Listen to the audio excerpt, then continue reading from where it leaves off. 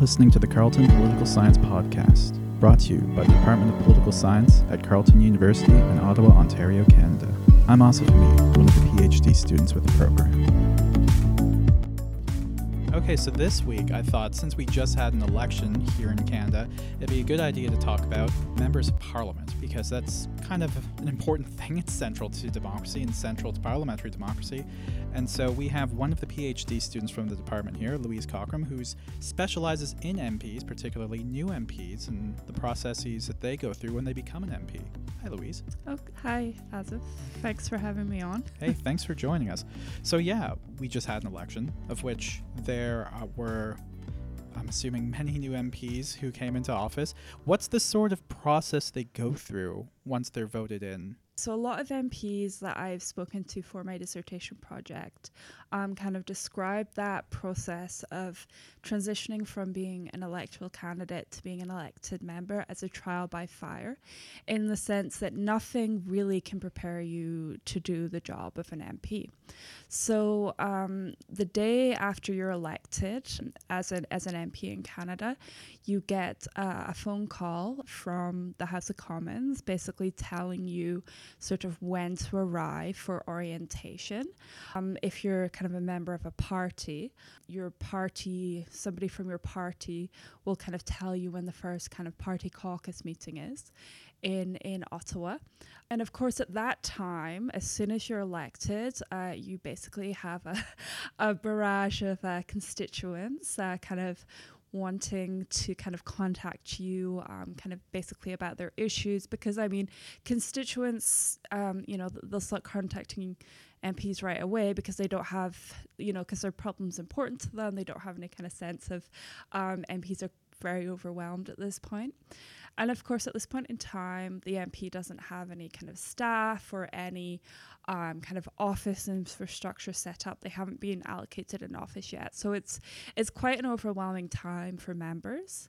Of course, the House of Commons does try and kind of ease that process by allocating each new member of Parliament a buddy who's a member of House of Commons staff that's kind of seconded to help MPs sort of navigate the orientation process, help them navigate the process of kind of finding some temporary accommodation in Ottawa. Because of course, if you're an MP from northern BC, you can't commute very easily, so you actually have to get like a hotel or an apartment in Ottawa. Your buddy kind of helps you with that. It's a very kind of overwhelming experience for MPs when they're first elected. Were there a lot of new MPs voted in the recent federal election? There were about, I think it's 98 MPs who were elected in the last federal election. And so that means that basically 27% of the House of Commons currently is comprised of rookie MPs with no federal experience. And I mean, that's a bit less of a percentage than in 2015. When I think it was like 59% of the House was completely comprised of new MPs. So I think the House administration and the parties, which are basically the two main sort of sources of orientation that MPs kind of have when they enter, there was less of a kind of a logistical problem in kind of helping new MPs this term, because there was this for the 2019 election than there was for the 2015 election, simply because there were fewer MPs, new MPs elected. So the orientation system that we have right now, is this kind of how it's always been done? Is it a long-standing system, or is it something fairly recent? So that's a really interesting question. So from my understanding, the orientation in Canada has been in place since about the late 70s, early 80s. I think it's like since 1979, there has been an orientation process whereby the House of Commons provides at least one session on House procedure, administrative kind of aspects of being an MP. So for example, how to claim expenses, the types of staff you might want to hire. But the orientation has been much more professionalized since 79. I think they're kind of improving every year. And that kind of goes along with the trend of the professionalization of Parliament, right? And the professionalization of the job of an MP. Because if you think about like MPs, kind of, you know, when Canada was kind of founded as a government, they were basically, it was basically a part-time job, right? Like, and it was a part-time job of a very elite class of kind of white men in society, whereas now the job of an MP is much more of a job, much more of a profession. So I think that the professionalization of orientation, so kind of providing a lot more information to MPs in terms of what they should be doing, almost like an onboarding process for kind of almost like a corporate job, or at least they're trying to now. That kind of it's a contrast to what they're providing in like 1979, kind of through the 80s and early 90s, which is a lot more kind of laissez-faire, hands-off.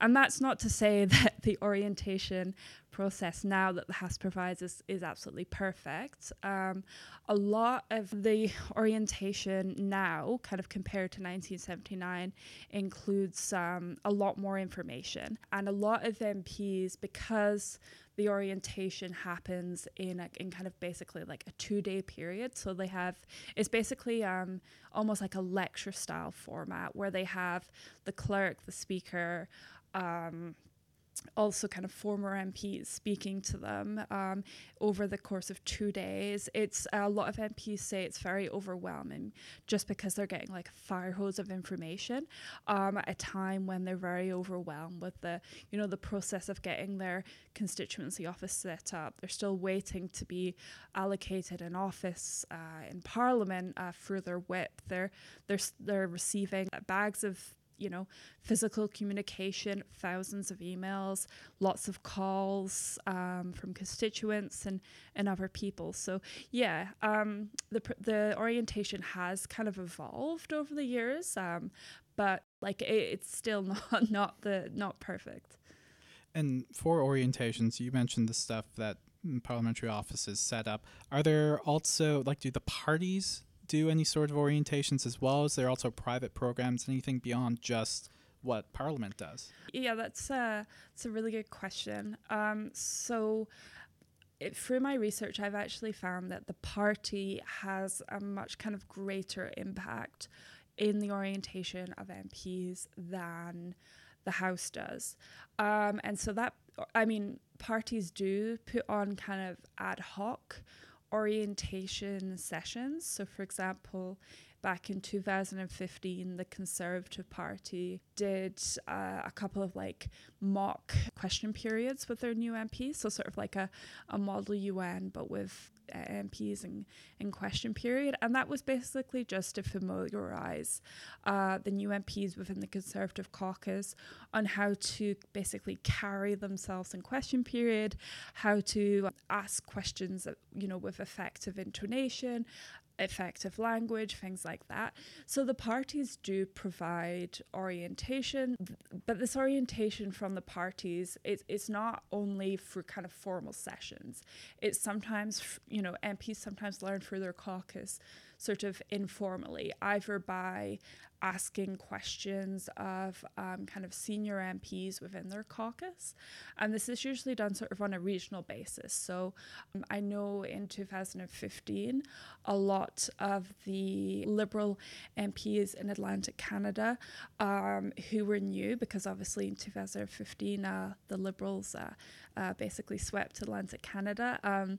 A lot of the senior MPs within that kind of region of the country reached out to kind of the junior MPs who were elected at that time and kind of took them under their wing, and it was sort of an ad hoc informal mentorship situation.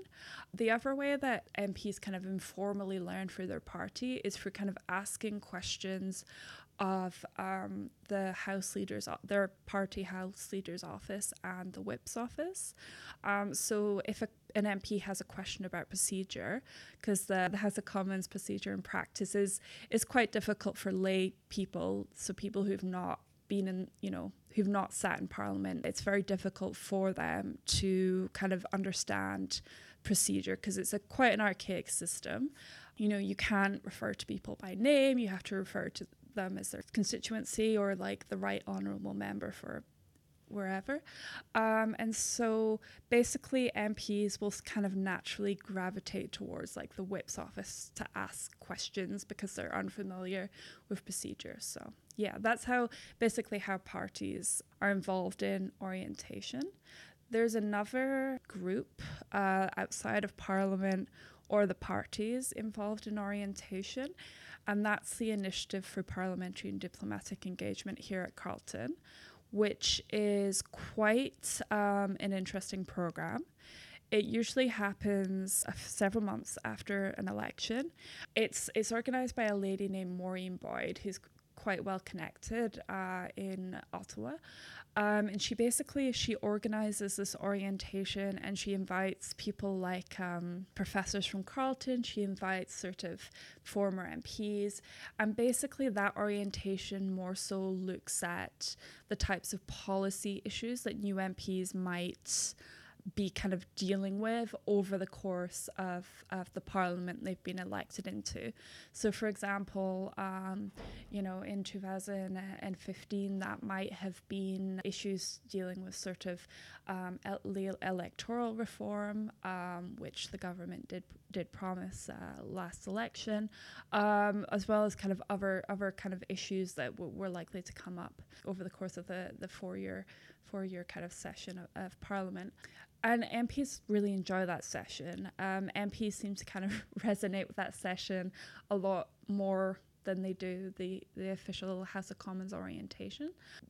Also because the session that Maureen Boyd puts on at Carleton, actually, they do sort of almost like field trips to like the Supreme Court and kind of important sites in like Ottawa, so that the new MPs kind of get a sense of kind of the larger context of government, like beyond where they sit in the House of Commons. So much has been written in Canadianist literature about the divide between the provinces and the federal government, the Federalist divide.